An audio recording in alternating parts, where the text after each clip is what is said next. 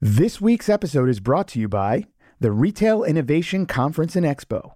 So if you can show me how to not wear black all the time, like that's awesome. I'm happier and I'll spend more money because you coach me out of my kind of comfort zone. So I think that's a big trap that a lot of companies fall into with personalization that is too good, quote unquote, because then you're never getting someone to change.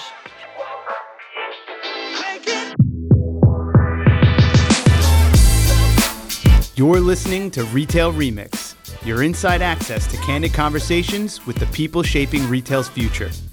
Here's your host, Alicia Esposito. I know what you're thinking. Great. Another conversation about AI? Listen, I get it. Hear me out though, because our guest today lives and breathes AI.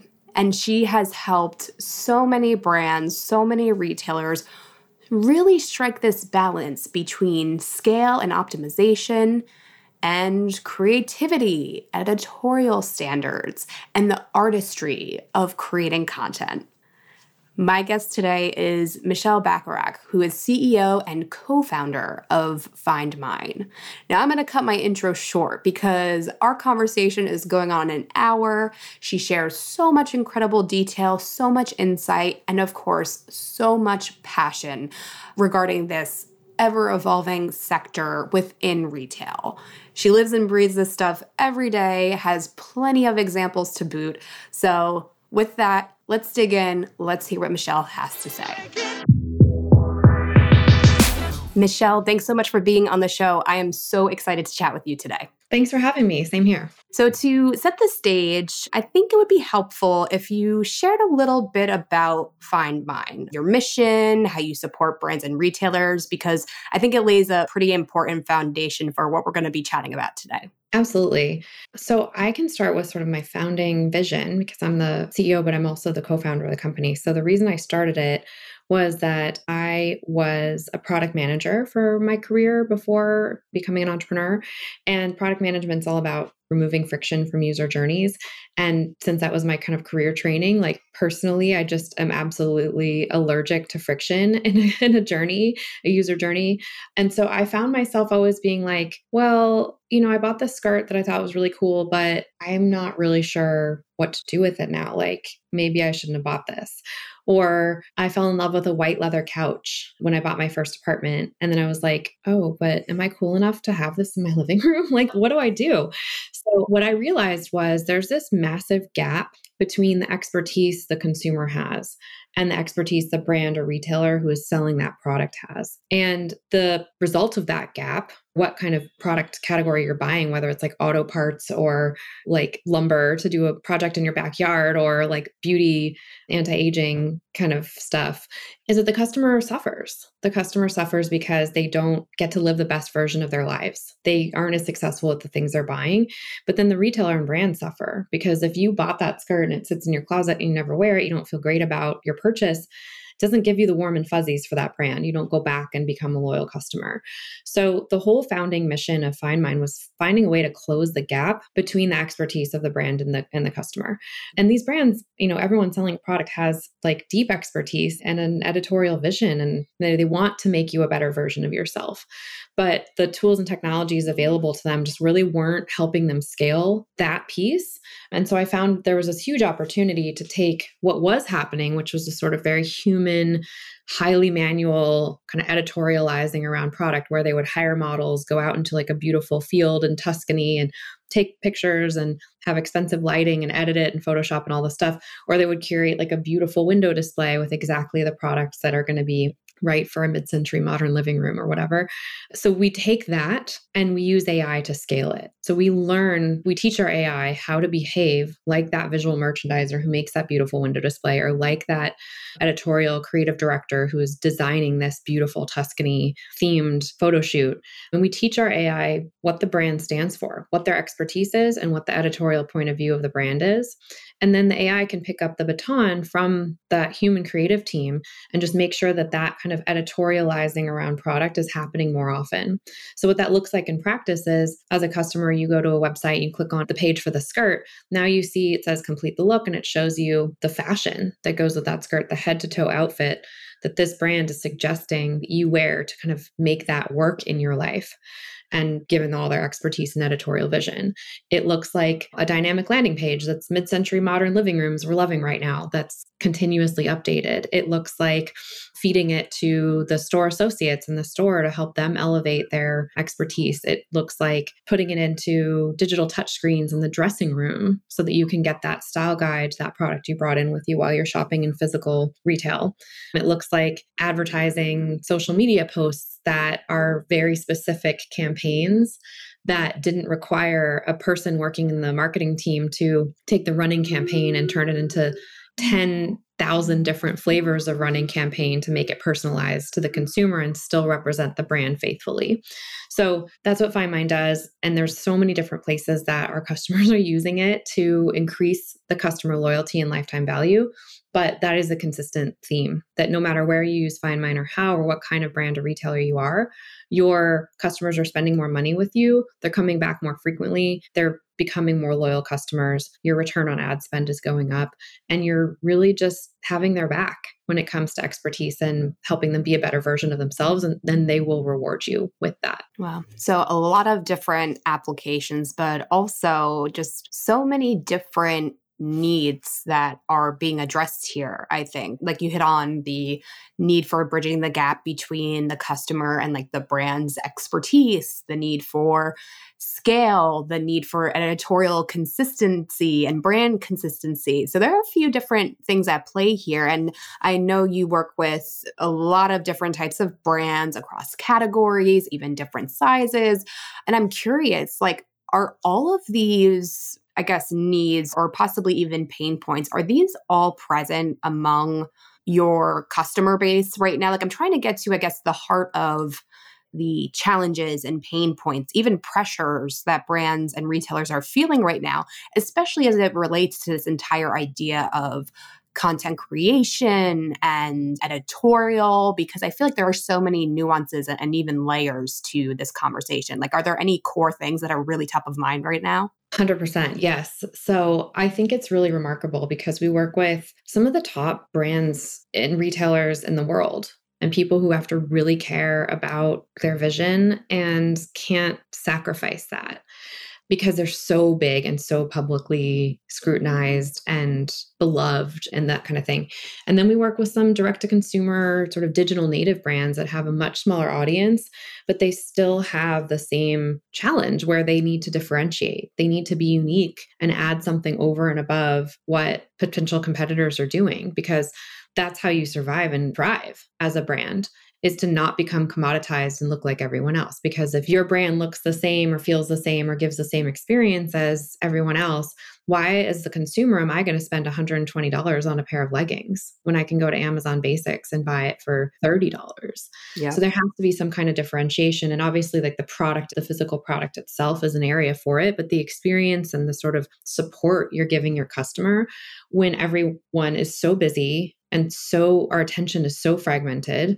Adobe did this study recently of 2,600 CX and marketing professionals, and they asked them, what do you think the increase in demand for content is going to be in your business in the next 2 years? And most of the respondents said between 5 and 20x in the next 2 years. Wow. Demand for content. I'm like, they're already doing a bad job of this. Like they're trying to keep up. You know, can you imagine like staring down the gauntlet of that? But one of the things that I think is also very common, whether you're a small direct-to-consumer brand or you're a big multi-brand retailer with international presence, is your consumers spending time in the same places.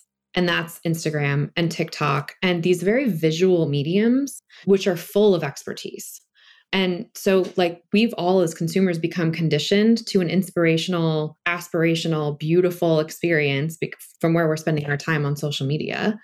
And then we come to a website or go to a store and we get like a smidgen of that same inspiration and aspiration. And we're like, wah wah, for like the Right. rest of it. It's just like one product. It's in isolation. There's no storytelling. There's no editorial. There's no elevation. It doesn't help you be a better version of yourself. And it just is, it feels jarring. And so I think that's really where this kind of demand for content is coming from, is that everyone needs to sort of elevate their experience to play the same game as is happening on social media on all these off-property places. Because you don't want to cede your share of customer engagement to like a TikTok influencer. You know what I mean? You want them to come to you and your store and your brand and trust your team members and employees. And yes, influencers are important, but you can't give all of the power to those folks, because obviously like the margin on that is not going to be nearly as high as if you sort of own it yourself. So I think that's like some of the commonality that I see affecting all different types of brands and retailers, whether they're small or big, doesn't matter what kind of category they sell or their margins, whether they're multi-brand or mono-brand. It's because consumers are spending their time on these places, regardless of what kind of company you are. You still have to react to your consumers' changing behavior. Yeah, absolutely. And I think the reality is all of those different platforms and destinations, they're all largely visual in nature, but they all each have their own distinct requirements, maybe even best practices or unique facets that make those platforms valuable and distinct, I guess you could say, in the eyes of the consumer. So not only do you need to create that volume of content, but you need to be able to adapt that content, repurpose it even in a fashion that allows you to capture the best of that platform and meld into the vibe, aesthetic, or expectations on the consumer side for that platform. So again, very nuanced, very layered. And I think the conversations around AI have been so interesting because I feel like they've even evolved over the past couple of months, where it was initially, oh my gosh, they're going to take away the need for creators and the need for people who can create this original content to, oh, this could actually be an enabler and a supporting tool to allow us to really elevate what we're doing. And obviously this is your bread and butter. This is the work that you guys are doing every day. So I'm curious, are you seeing this type of evolution too? Are people coming to the table with a basic understanding of these benefits? Or do you kind of have to reverse engineer a little bit, start from the beginning, kind of get everyone on the same page as far as what level of value you are talking about as you discuss the application of AI when it comes to content? Yeah, I have so many thoughts on this. And I could talk about this for days, literally. So just to distill it down a little bit, hopefully, I think there's a couple of areas that are challenges and a couple of areas that are opportunities. So going back to kind of your point about like Facebook and Instagram, like these different platforms, right? Even like both of those are owned by the same company, but they're very different. The requirements are different. The advertising paradigms are different. One of the opportunities, and I think, the challenge currently and the opportunity is a lot of the AI that those platforms are using are around understanding customer behavior, customer demographics, lookalike modeling, and targeting customers based on their interests and like highly personalizing. But the challenge that presents is when you have the ability to so hyper personalize, and then your marketing team's like, here's the 5 assets that creative has approved. You can't have one-to-one communications with 500,000 unique people. Like you're having the same 5 conversations with all those people. So one of the examples I use a lot is this idea of like a running campaign. So and I talk about it a lot because like I'm a new mom for the second time and just getting back into working out and kind of like finding my new workout regimen.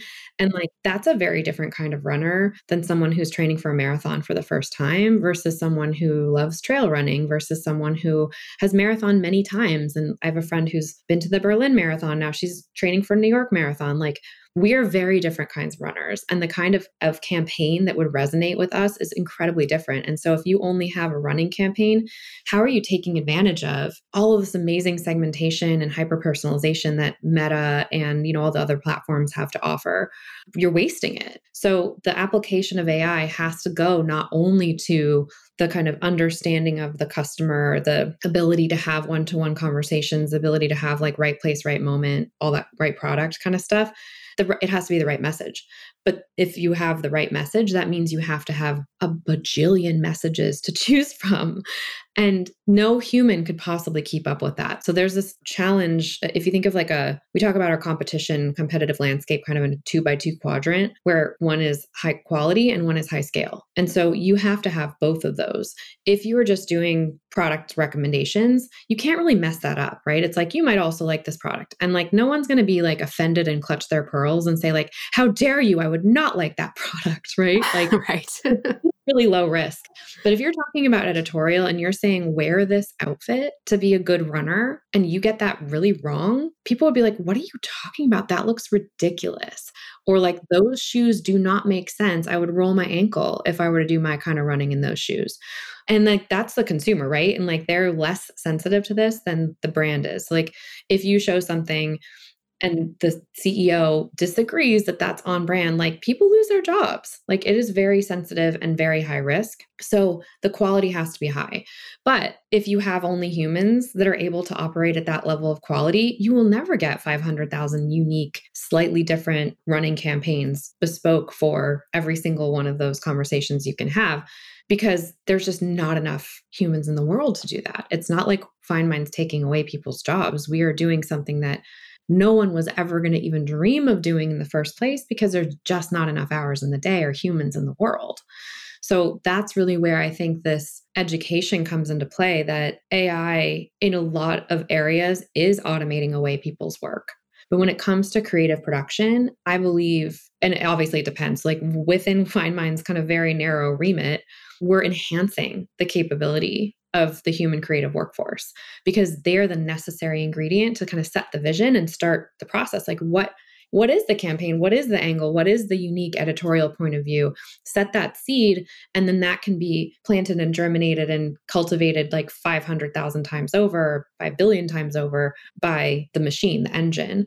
Whereas in other domains, like, it is very fraught. And I do understand why fashion models are concerned. They don't want AI training on their beauty and then disintermediating them by making a CGI human, something that looks like a human that's not them, and then they don't have to get paid anymore. It's like, I would be upset about that too. So I understand, and I stand with the creatives and the Writers Guild and SAG-AFTRA and fashion models and these people who like could stand to get disintermediated in these other categories. But with respect to what FindMind does, it's really not replacing something that's already happening, because it couldn't possibly have happened at that scale without FindMind in the first place. Mm-hmm. Yeah. And I think that's a really important distinction and addition to this conversation, Michelle, that there are some cases where this is a very real concern, and it is impacting discussions around livelihood and the integrity of creativity. And that's probably another completely different podcast episode, because I do have some thoughts on that. But to dig into the retail use cases and applications specifically, it seems like there are still some misconceptions around AI, like, and how it exists within the four walls of the business. Are there any other like things people are completely getting wrong about this? And I guess maybe if you want to comment in context of FindMind specifically, or just AI in general, like, are you reading any assumptions out there that you're like, no, man, like, this is completely off base, that you want to try and correct the narrative a little bit? Yeah, I mean, again, too many to talk about in a short podcast episode, and it's also evolving too. But I think that my biggest kind of pet peeves, I guess, about misconceptions around AI is like, one, that it's like something to talk about as a standalone thing. You know what I mean? Like, I liken it to the early days of the internet. And like, how ridiculous does it sound today to say, we use the internet for banking? As if it's you're just like, get out of here. Like, who are you? Why would you think that's even worth saying? Of course, everyone uses the internet for everything. AI is that. It already is that. But people talk about it as if it's this like an end unto itself and not a means to an end. And obviously it's life-changing and revolutionary. It's like a huge leap forward in terms of technological advancement, just like the internet connectivity and access to digitize a lot of things that we do also is. But I don't know how much you follow kind of US patent law, but currently the patent office, the US patent office, like the government does not recognize novelty and patentability for something that is just using a computer to do something a human normally does, right? And that's the same with AI. So it doesn't really matter how you achieve whatever end it is. The end itself still has to be novel and interesting and worthy of doing in the first place. So like people thinking of AI as an end in itself doesn't make any sense. And there's a lot of companies, a lot of tech vendors out there who are like really smart Stanford PhDs who are like, look at this cool thing AI can do. And it's like, awesome. But aside from a sexy demo, like what does that really achieve? So I always like to think about working backward from the goal. What do you need to do? Increase revenue, improve margin, improve customer loyalty, improve your employee experience, reduce turnover, right? Like what are the things that you're trying to solve? Then map out how AI potentially could help solve that, but start with the why rather than the how or the what. You know, AI is not the important part of this moment in time. You know what I mean? It's like we're all going to look back on this and say, what did AI help us achieve? Not how cool was AI itself. So that's like my biggest one, I think, is like from a misunderstanding or misconception standpoint. However, I do benefit from it when people in the boardroom sort of pound the table and say, what's our AI strategy? And then they're all of a sudden it's like this budget and like a big chunk of millions of dollars for like AI, like a line item or a P&L that like we can capture and take advantage of that. But it really shouldn't be that way. And I think it won't be that way for that much longer. I think it's just sort of a hype cycle phenomenon that we've seen before because it happened with the internet. But we'll get through that and then it will be much more practical, I think, the conversations we'll be having around AI. Great. I'm going to actually put the ad break in here because I think that was a really nice close off. Then we'll start into the next phase. So as we think about the opportunities of AI and that idea of kind of mapping to goals and objectives, you know, one of the things that was brought up early in our conversation is that ability to achieve scale, but also personalize at scale. And I'm curious, like your thoughts on whether this is like cut and dry, a good thing, you know, do personalization all the time, or is there a line between good personalization and bad personalization? Like how far is too far, I guess, is the big question. Yeah. I've said this a lot before, so I kind of have my like hot button issues, I think. But one of my things around personalization is, again, going back to kind of the founding vision of the company, like I am not good at a lot of stuff. So if you just give me what I tend to do already, I never become better. I don't get to be a better version of myself. So if you can show me how to not wear black all the time, like that's awesome. I'm happier and I'll spend more money because you coach me out of my kind of comfort zone.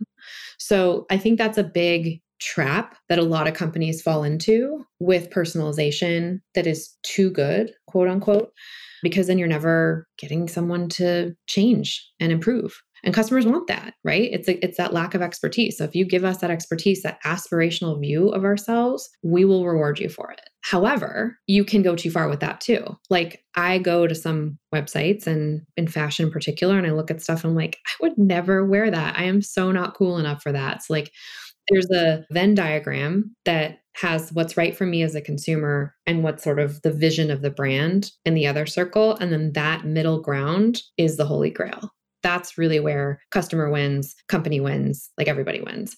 So that's why there has to be a balance between those two things. And that's really what FindMine brings to the table. So we work with a lot of personalization vendors who have the ability to really give what's right for the customer. We sit on the side of the seesaw, making sure that it's appropriate for the brand and making sure that there's enough variety to choose which brand appropriate and kind of aspirational version is going to be the best for the customer based on the data that is revealed by the personalization vendor. And I think that a lot of brands and retailers, kind of executive teams, they sort of like miss that nuance, particularly because a lot of people who work in senior management or creative or marketing at a fashion brand, at a beauty brand, at a home decor brand, even at like an auto parts manufacturer for that matter, they work there because they're good at that. They like it. They gravitated towards it because they're a fashion person or an auto person or whatever it might be. And they sort of fall into this trap that all humans fall into, which is sort of painting the world with your brush, right? Like you assume that other people are as good at the thing as you are, but they're not. And so a lot of times it's on FindMine's team to kind of educate people. I remember doing a pitch. It wasn't Shark Tank, but Daymond John was one of the judges. And it was like a fashion tech pitch event. And he's like, yeah, but do people really need to be told what to wear? I mean, don't they just like know? And I was like, you do. You're good at it. You're a fashion designer, but like the rest of us aren't, we got left out in the cold. So there's this sort of like having to have radical empathy for your customer and put yourself in their shoes, which is so hard because what you do all day, every day, just it feels so natural. And so kind of you're marinating in it all the time. And so it's so hard to take yourself out of that and put yourself in the shoes of your consumer who's not. And sometimes I get these really funny emails or just like anecdotes from people on the brand team where they're like, not even about our technology necessarily, but about like, especially like very highly personalizable content kind of vendors. And like the CEO will completely freak out and she'll call 50 people on her team like, why does the site look like this? This is horrible. What is happening? And then like the personalization vendor has to be like, well, I mean, it's like based on customer behavior and based on personalization. And you as the CEO have really freaky, weird customer behavior on your own site, on everything you have, every tab open, like you shop weird. Therefore your experience is weird because that's what it thinks you are looking for. But most people aren't like you. And so like that also is a trap that a lot of companies fall into, which is like, it's really hard to understand what everyone's going to see if everything is fully personalized at scale. So is that a good thing? Do you want to have control to know what every single person is going to experience? Or are you okay with letting the like black box do its thing and show your customer something that you won't ever know what they're actually looking at? So I think that's also just sort of an organizational paradigm shift that certain companies will come down on a different part of the spectrum than other companies. Yeah.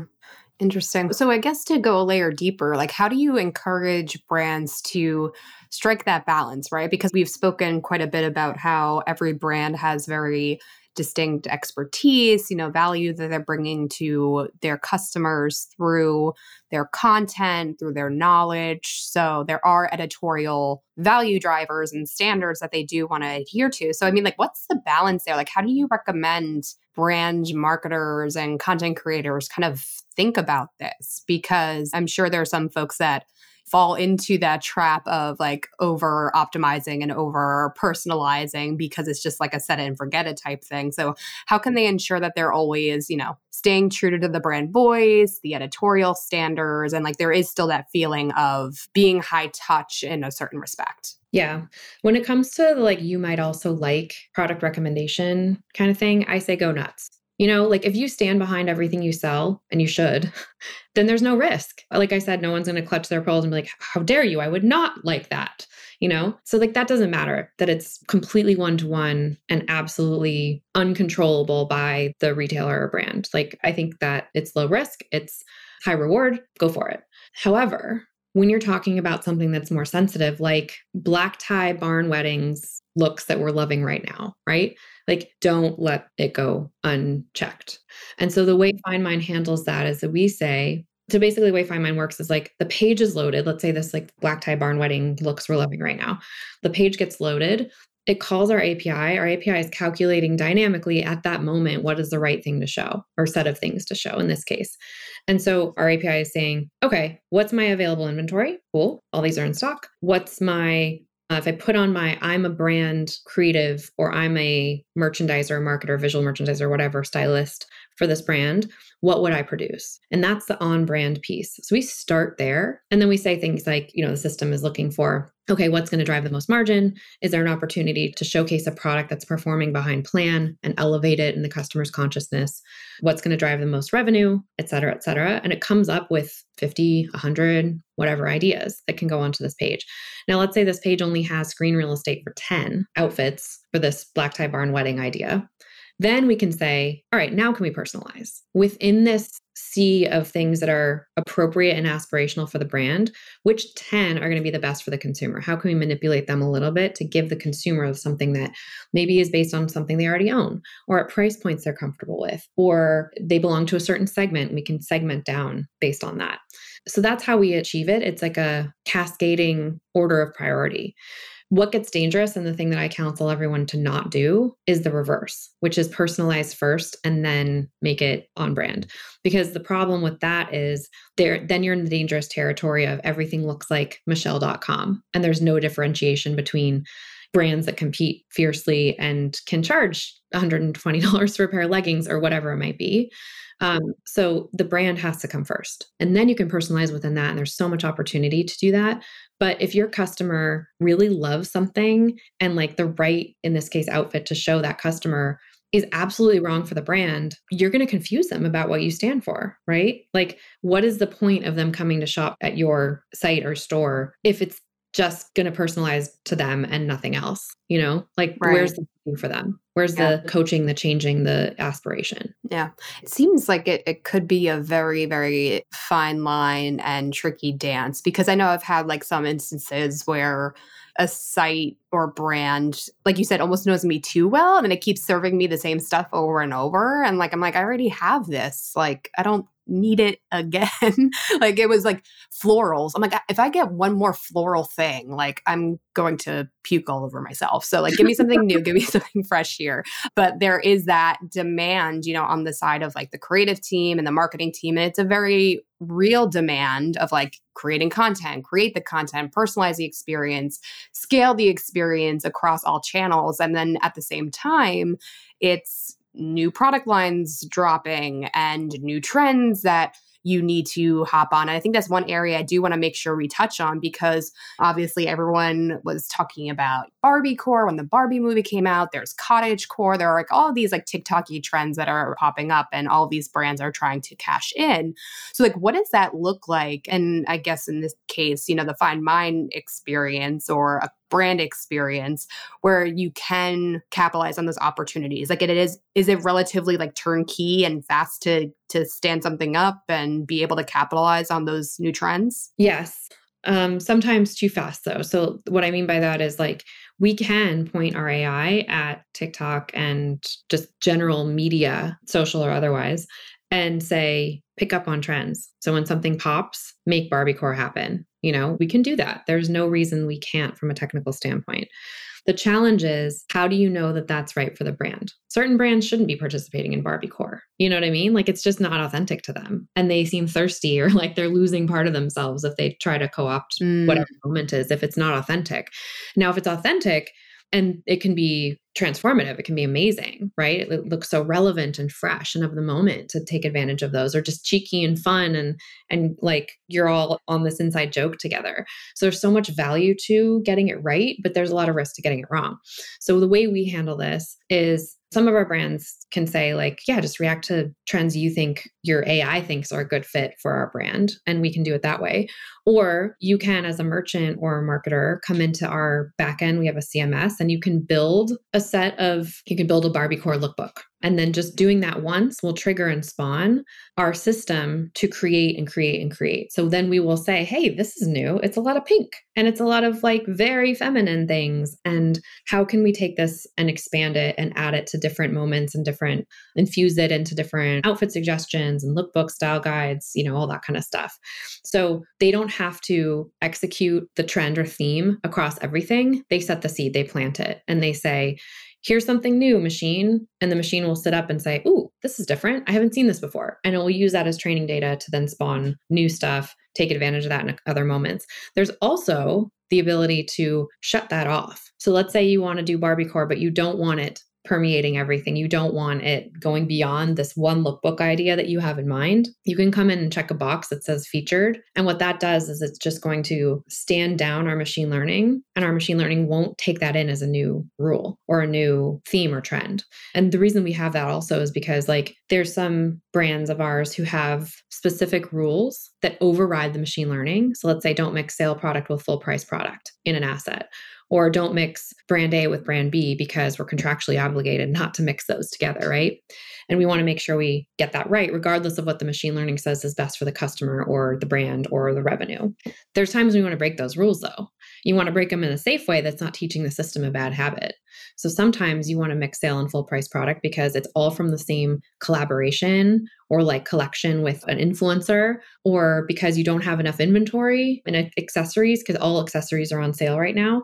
So we have the ability for people to come in and override the system and have the machine learning stand down. And that allows you to decide how far you want to go with some of these trends and micro moments. Awesome. Amazing. So before we tie up our conversation and close things out with some recommendations, I do want to make sure, Michelle, that we go through maybe a possible example or, you know, show what this kind of looks like in the life, because again, there is so much pressure on marketing teams to create content, to adapt content effectively across all channels and platforms. And then, of course, ensure that that content is delivering results and meeting expectations of leadership. So is there a way we can kind of walk through, or an example, hypothetical or real, of how AI can help marketing teams build more robust content arsenals and even use data to improve the value of that content over time? Because I feel like it's kind of a cycle, right? It's you got to put the content out, you got to see how people respond, then you kind of help the AI learn, so to speak, and adapt and improve over time. So that may be a very overwhelming ask of you, but is there a way we can kind of boil this down into an example of some sort? Yeah, no, it's definitely not an overwhelming ask, because I think about it in terms of the customer journey, and brands should too. And brands do too. I mean, it's not like they don't. It's that they do, and they miss opportunities for lack of resources and appropriate technology to help stitch it all together. So what I mean by that in terms of the customer journey is, let's just start with Facebook as an example. So brand does an ad campaign on Facebook. There's either a campaign or you're retargeting a customer, personalized ad is going out to a customer. And there's something about that captures their attention. They're like, ooh, Barbiecore, right? Whatever it is. And they click on it. So that's one place FindMine can help, because again, instead of having it be just the generic running campaign, you could make so many different flavors and then see which customers are clicking on which flavor. And then you learn more about them. You learn, hey, this customer is a new mom runner, or potentially is, because she clicked on this flavor of the running campaign, not that flavor of the running campaign. So now you learn something more about your customer. You also had more of an opportunity to do kind of that one-to-one personalization, but it's still within the values of the campaign and the brand. And so you got them to do something they otherwise wouldn't have. You capture their attention. So that's ROI positive already right there. Then there's where they land. So in a world where FindMine doesn't exist, typically when you click on an ad, you land on the homepage. Not very inspiring, right? It's generic. You land on a product detail page. Well, if the ad featured more than one product, you have to kind of guess which PDP to send the customer to, or you land on a category listing page. So it's all the pants, or it could be manually curated by a merchant where they pulled in all the Barbiecore stuff, or all the stuff for a black tie barn wedding, or all the stuff for a new mom runner. And so that friction, and those pages are obviously the best choice because it's consistent with where the customer came from. They clicked on that for a reason, something inspired them about it. So don't drop the inspiration by putting them in a homepage or a generic PDP, but they are obviously the most time intensive and expensive to do. So that's where you tend to max out, where it's running is the best you can do. You can make the running page. You're not going to have merchandising resources to create 50 flavors of that landing page, just like you don't have the marketing resources to create 50 flavors of that ad. So that's another place FindMine helps, because we can dynamically curate the landing page. And one of our customers, DXL, so Destination XL, men's big and tall retailer, has a case study with FindMine on those pages having an 8% conversion rate. So really strong, really good conversion relative to the average. So the ROI on your ad spend now is going to go up significantly because you're converting more customers than you would have otherwise. And you can do more of these pages because you don't have to burden your merchandising team with doing 50 times as many as they're doing today. So that's the second place in the journey. Then you can talk about product detail pages on e-commerce. So this is where you're kind of mid-funnel, you're evaluating a specific product, and maybe it's a little out of your price range or a little out of your comfort zone, or you love it, you're going to buy it, and now you can support the customer with a here's how to use it moment. So that's what we call complete the look, or complete the room, or complete the regimen in beauty. But it's, let's say you're looking at an anti-aging serum, it's the moisturizer, it's the primer, it's all the things that you would need to go with that anti-aging serum to get the best value out of it. Or in the fashion case, it's showing, 3 different ways to wear it. Here you can wear it to work, you can wear it to date night, and you can wear it on the weekends and dress it down. So it gives more confidence that you can use that product successfully. And also you might get additional products, right? You might do an upsell, buying an accessory or a pair of shoes that go with that outfit, etc. So that one is sort of mid-funnel. And then post-purchase. So I'm not going to go through everything, but if you're about to bounce, there's things that can pop up and help keep you by saying, hey, do you want free personal styling? And enter your email and enroll here. Or we made a lookbook for you for the products that you had in your cart, stay here and come back and purchase them. So there's other things in the journey as well. But post-purchase is another really common example. So you bought this skirt. We want you to be successful with it. So we're going to send you a 10-day style guide that is going to show you all the different ways to use it and wear it. And then 3 months later, you're going to get another style guide because now it's winter. And we're going to take that skirt into your winter wardrobe with chunky sweaters, with tights, with knee-high boots, with all the different kind of elements that you can use to continue to get value out of that product. But then also we have an opportunity to introduce new product to you from the new season without it feeling so salesy. It feels like it's an added value.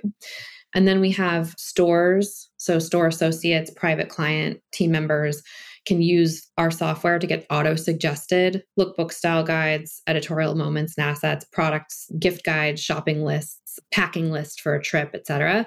So that they don't have to be hunting and pecking for individual product to pull it all together. They can spend more time on the customer relationship. We're live in the physical store and the digital touchscreens in the dressing room as another example. And then customer care uses our software too, because customer care team members aren't stylists or interior designers, or they're really good at the customer relationship and solving problems, but they don't necessarily have the expertise that other people within the organization have. So we can help them level up their game by giving them as a next best action, hey, here's what you should suggest to the customer to help them be successful with this product, to showcase the brand's support and vision and expertise to the consumer. So those are just some of the places around the customer journey where FindMine makes a difference. And the whole thing coming together obviously has a huge impact on customer lifetime value, top line revenue. It also helps impact margin because you can push product dynamically that is not performing well. You can elevate it from an editorial standpoint. So now you have more levers to sell through that product than just, marking it down or putting it to the top left of the throw pillows page or whatever it might be. So those are some of the benefits. But regardless of where a brand of ours chooses to start, you're still going to get that benefit. It's just that if you put it everywhere in the customer journey, that's where you get the maximum benefit because you're supporting them regardless of where or how they're shopping or interacting with the brand. Amazing. I love that you broke that down into the customer journey and all of the different areas where that engagement takes place. And, it's been a super, super deep dive conversation. I so appreciate the context and the detail, Michelle, in our conversation because there is a lot of debate around, what's happening with AI and how it'll impact teams. Is there anything else that we haven't touched on yet as far as what the evolution of AI means for the future of marketing teams, for content teams? I think we've already drove the point home that this isn't an enabler. It is a force for empowerment and empowering people to do their jobs better. But is there anything that we haven't talked about as far as how you think this will shape the way teams are structured, how they should train their people? I know I've had conversations where, store design teams, and they talked about how they are going to be paying attention to resumes where they do know how to put queries together and know how to use these tools effectively for brainstorming. So I'm curious if you have any closing thoughts around how you think this is going to shape marketing and content teams specifically. What I would love to see in the organizational design is more empowerment for things that are cross-functional. And what I mean by that is sometimes the CMO or chief digital officer will see what we're doing and be like, oh my gosh, I love this. This is great. Talk to this person.